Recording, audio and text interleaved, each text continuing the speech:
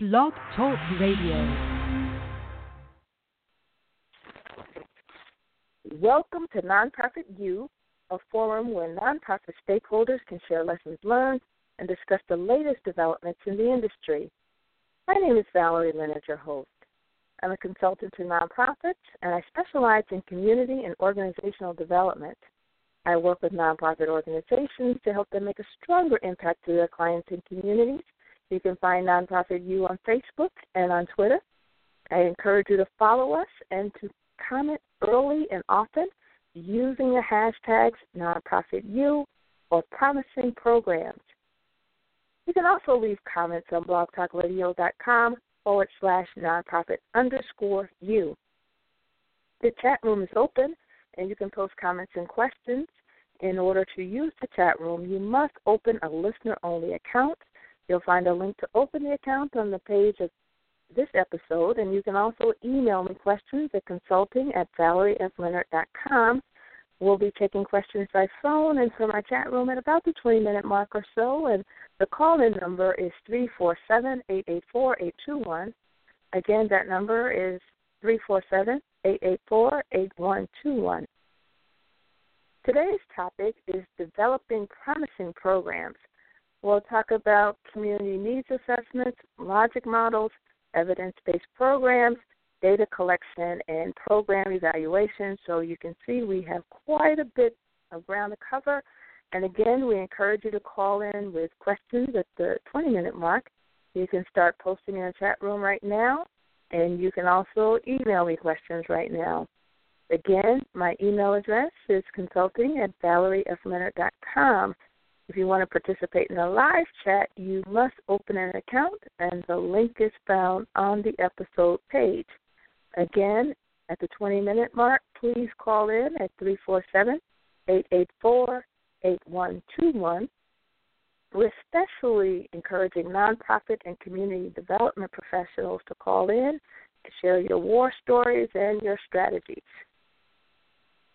So we want to talk a little bit about developing promising. And before we talk about developing promising programs, we just want to clarify what a program is, because so often we get programs and services confused. A service, we know, is a group of activities that are sponsored for the public good, so to speak. We know that there is some good, but we can't really prove it because there's no intentionality. And when I say intentionality, that means we haven't really put any goals and objectives behind this. On the other hand, programs are a set of activities that an organization engages in to meet very specific community needs that have been documented, and they also have specific goals, objectives, and outcomes. And an example that I like to use to be able to tell the difference between a service and a program is, say, a meal at a soup kitchen versus a diet. A soup kitchen, we know the meals are nourishing, we know the meals are good for you, but typically soup kitchens just document your name and address and tell you how many people came through their doors. They're not necessarily, unless they have developed a specific program, but they're not necessarily trying to figure out what the impact of that food is on the people who come through. On the other hand, when we go on diets, we have a specific purpose. We have specific goals and objectives. We either want to lose weight, we want to reduce our high blood pressure, we want to reduce our blood sugar, blah, blah, blah. So we eat specific foods at a specific time in a specific amount, and then we begin to measure the impact of that diet. So ideally, we want to have lower blood pressure, we want to have lower blood sugar, we want to have lower weight and all that good stuff, lower measurements. And we can tell directly if there has been some impact because we eat prescribed foods at prescribed times, and then we can measure a before and after. So that would give you some indication of what the difference is between a diet and a soup kitchen, but most importantly, a diet would be considered a program that has intentionality for change, and a soup kitchen would be considered a service where you're doing some good, but we just tonality around it. And that's important because you want to develop programs with some impact. And I guess the highest standard is an evidence-based program. And the evidence-based programs are those programs that have been found to be effective based on a very rigorous evaluation process.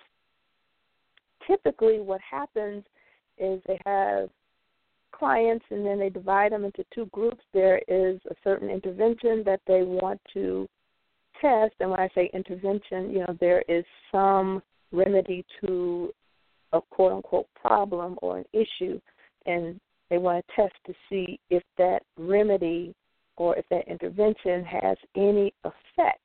So they'll separate their participants into two groups. They will have an experiential group, and they will get experimental group, and they will get the intervention, and then they will have the control group, and that control group gets no prescribed. And then at the end of the program period, they compare what happened to each group, and ideally the group that got the intervention will actually have better outcomes, so they can say that as a result of our program, XYZ occurred. And how do we know that? Because the control group didn't get the intervention and they didn't have the outcome that the group that got the intervention. So once you go through that process, you will have a peer review to look at your methods and your outcomes, and then they will agree or disagree, and then often that review is done by a government agency as well who will give their blessings, and then they will recommend this as a program that has been evidence-based. And you don't necessarily have to go through a government agency to say that it's evidence-based, but often that happens. And quite frankly, most of us never, ever get to the point where we have an evidence-based program. 1, we don't have the capacity. 2, we don't have the time. 3, we don't have the money. What many of us end up doing is licensing programs that are evidence-based, or we'll look at an evidence-based program and replicate, bits and pieces of the model, but that doesn't necessarily mean that our program is evidence-based, because once the program is evidence-based, it's actually done within certain communities under certain conditions, and it's hard to replicate those conditions exactly from community to community. So typically what we want to aim for is a promising program, and those promising programs are programs that have been evaluated to show significant effects, but they haven't yet met that scientific criteria. But just because you don't go through a scientific rigor doesn't mean that your program has no merit and that you should not pursue it. So there's a group, Blueprints for Healthy Development. They have set criteria for promising programs, and they have 4 basic criteria. And basically they're saying the program description clearly identifies the outcome the program is designed to change. They have evaluations in their trial phase that produce very valid and reliable findings. And when we say reliable, it happens over and over again.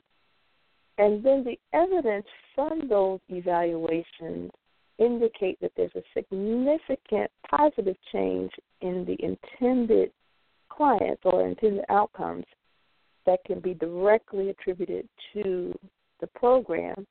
And the program is something that can be replicated. That means it's available for dissemination. There are manuals available. There's training and technical assistance and other support that other people who want to replicate your program can, in fact, use. So before we get to all of that, we ourselves need to focus on the community needs assessment. And I see my friend, Reverend Marcus Tapp, Sr. has joined us. Hello, Marcus. Thank you for joining us.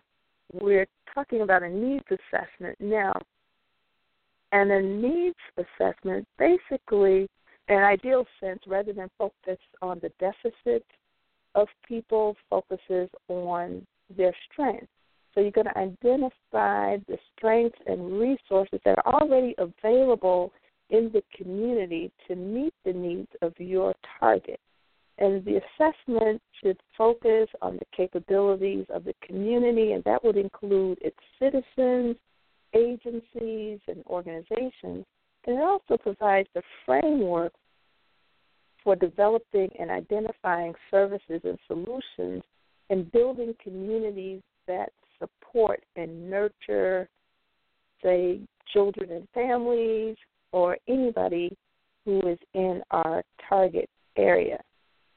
So there are a number of tools that we can use for community needs assessments.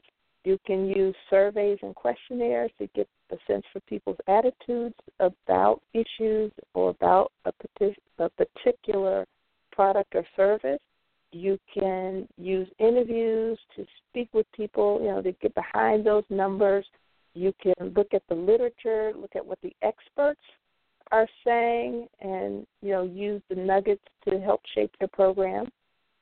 You can conduct an asset map where you can literally map the location of services that could help your target, or you can do a diagram, that would basically list out the different services or people who could be able to help your clients.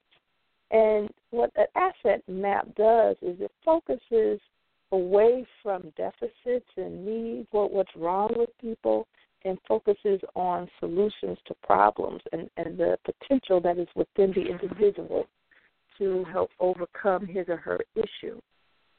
Other community needs assessment tools include things like focus group discussions, and basically what that is a group interview, and then you can get public meetings.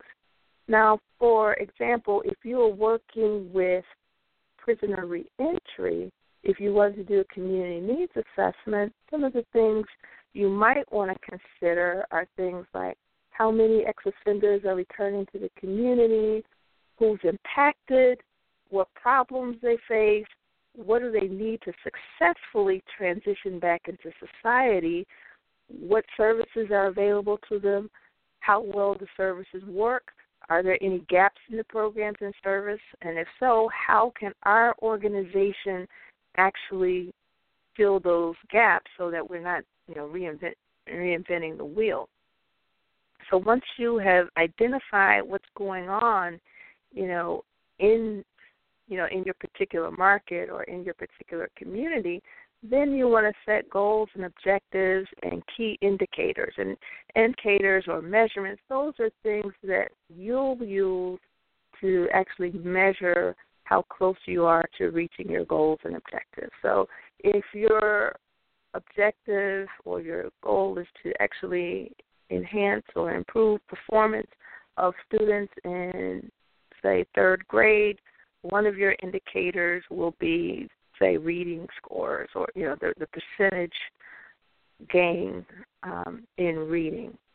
So, depending on what your industry is, those indicators are going to vary, but you want to get relevant indicators that will actually let you know whether or not you're getting close to your goal or objective. So I want to remind people that you're listening to Nonprofit You. I'm Valerie Leonard. I'm your host. If you have any questions, we'll be taking them at about 2:20 or so. The call-in number is 347-884-8121. Again, that number is 347-884-8121. Going on in the community, you have set your goals, your objectives, and you figured out how you're going to measure progress toward those goals and objectives. It's very helpful, and I would strongly recommend that you develop a program logic model.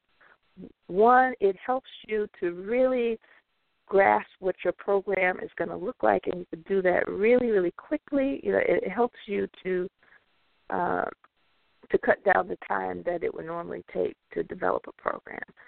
And it also is a really good tool to help you, flesh through, ideas, and you can see at a glance what's going on in the community and how you're going to address the issue.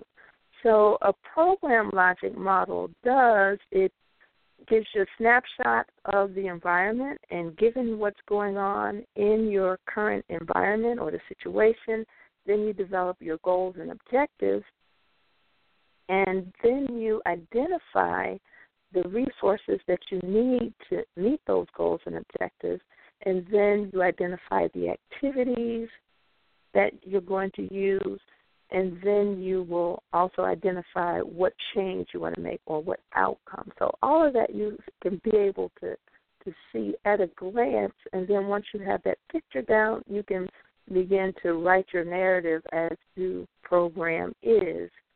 And you should use this during the planning process, during the implementation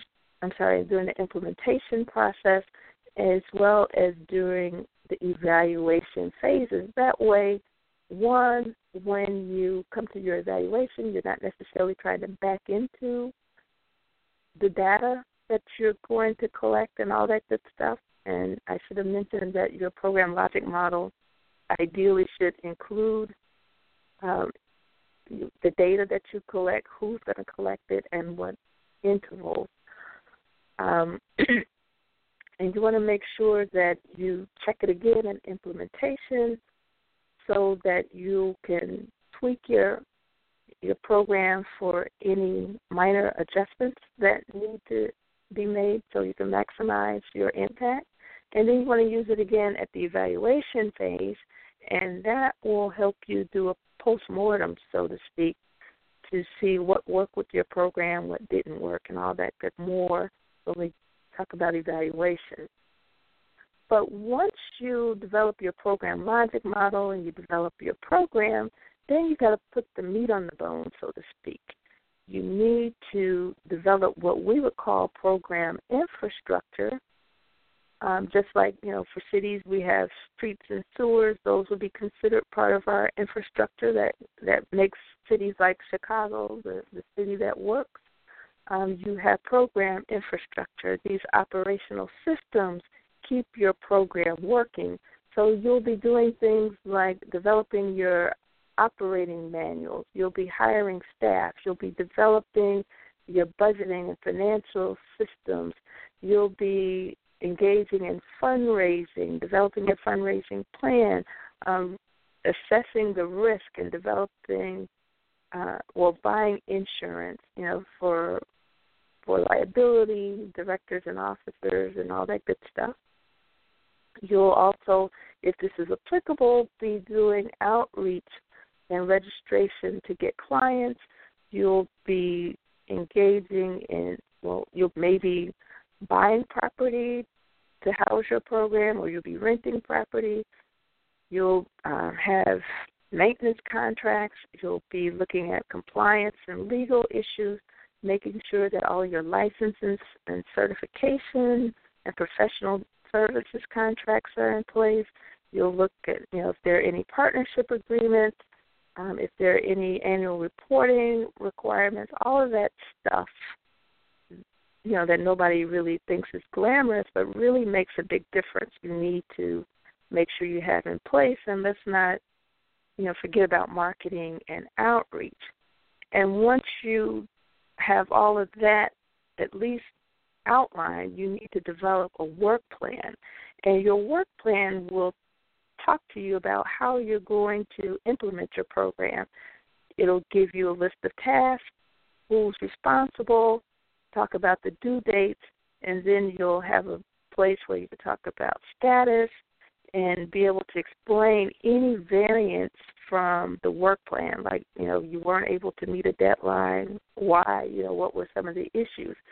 And it's important for major stakeholders. You can't go around assigning stuff to people who are going to be doing the work without consulting them, because your expectations may be totally unrealistic if you're not actually the one doing the work. And every program, goal, and objective should be consistent with the organization's mission, vision, and core values. And the work plan should be monitored regularly, and you should look at what you actually accomplished versus what you planned and make adjustments as necessary. Sometimes our plans can be too ambitious, but, it's always good to have a plan and have, and be able to monitor the work plan. And when it comes to evaluation, basically you want to know, did our program achieve the desired impacts and outcomes? What could we have done differently, or what can we do differently, depending at what point you are doing your evaluation? And how does this information impact our future program development process? You want to make sure you incorporate new learning into future program development. And then you also want to make sure that your data collection methods are such that they're integrated into the day-to-day programming so that it does not feel like extra. So I want to remind folks that we are open for questions. You're listening to Nonprofit You. The phone number is area code 347-884-8121. Again, that number is area code 347-884-8121. And I see my friend J.P. Paulus has also joined us in the chat room. So if you're in the chat room, you can feel free to type in any questions. And if you're in the listening audience and you want to make a call, again, call us at 347-884-8121. So the timing of your evaluation is important. You could do a formative evaluation, or you can do a summative evaluation. And your formative evaluation is usually done, very early on into your implementation process. And you want to do a formative evaluation to check on your program, make sure that it's running smoothly, make sure you're getting some of the desired outcomes, and if not, you can make your adjustment. Your summative evaluation occurs at the end of a project period, say a year from now, 2 years from now, 3 years from now. Agreement is with your funder, depending on what your board decides. But the summative evaluation is just that. In summary, what has happened with this program. And you have two major types. So there's several types of evaluation, but the two most common are outcome evaluation as well as process evaluation. So when we talk about outcome evaluation, we're really looking at assessing the effectiveness of a program in producing the desired change.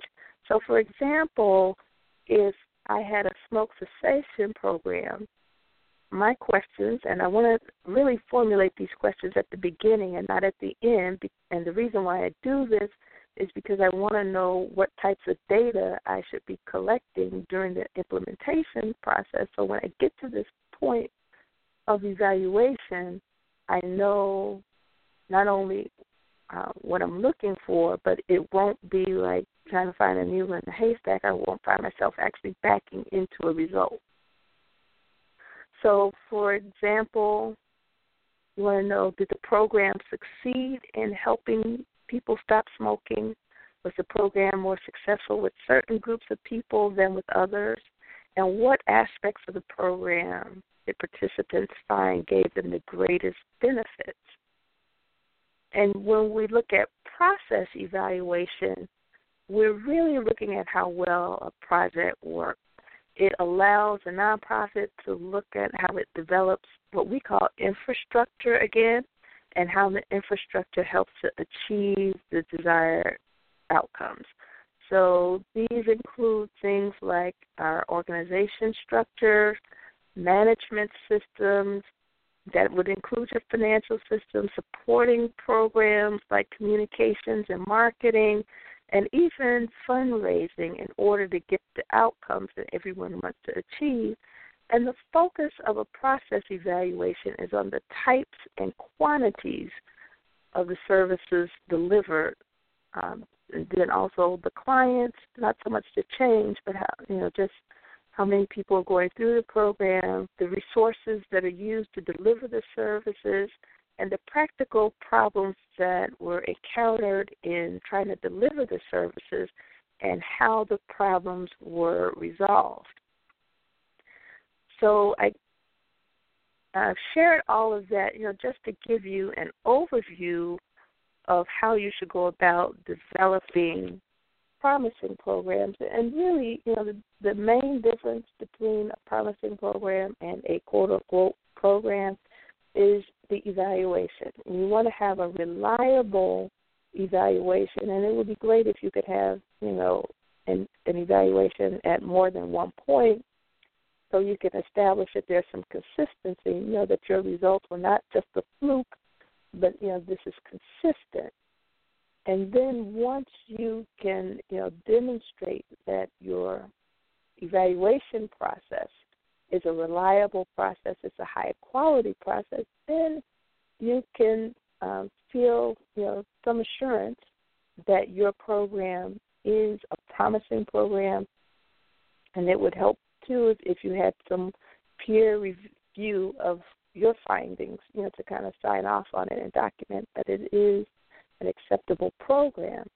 And the reason you would want to have a promising program versus quote-unquote a program, one, you want to be able to show that the results that you've been able to achieve are reliable. It will be helpful, if you ever wanted to expand, you can demonstrate that you have something that works, so you can begin to scale this.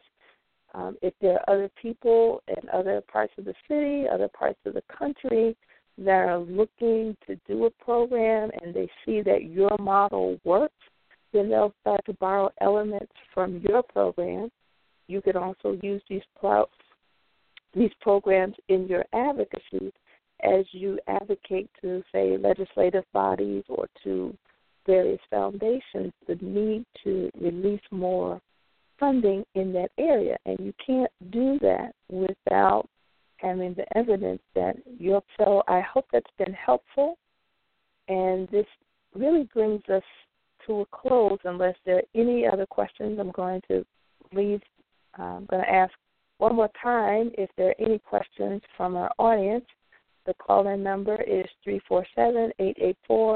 347-884-8121. Again, that number is 347-884-8121. And if there's anybody in the chat room who has any questions, we've got a little bit less than 2 minutes left for any questions that you might have. So at this point, it doesn't really look like we have any questions.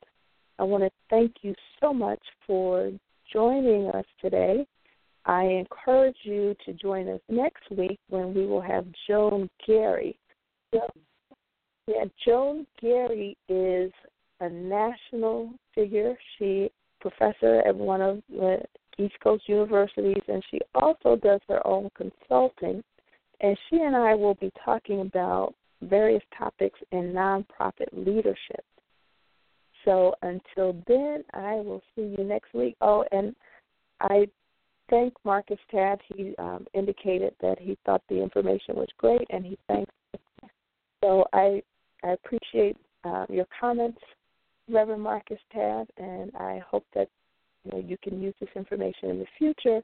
And for any other guests, if there's anything that I've shared, I hope that you also can use it. So until next week, I want you to take care, and I look forward to a lively discussion with Joan Gary. Take care. Bye-bye.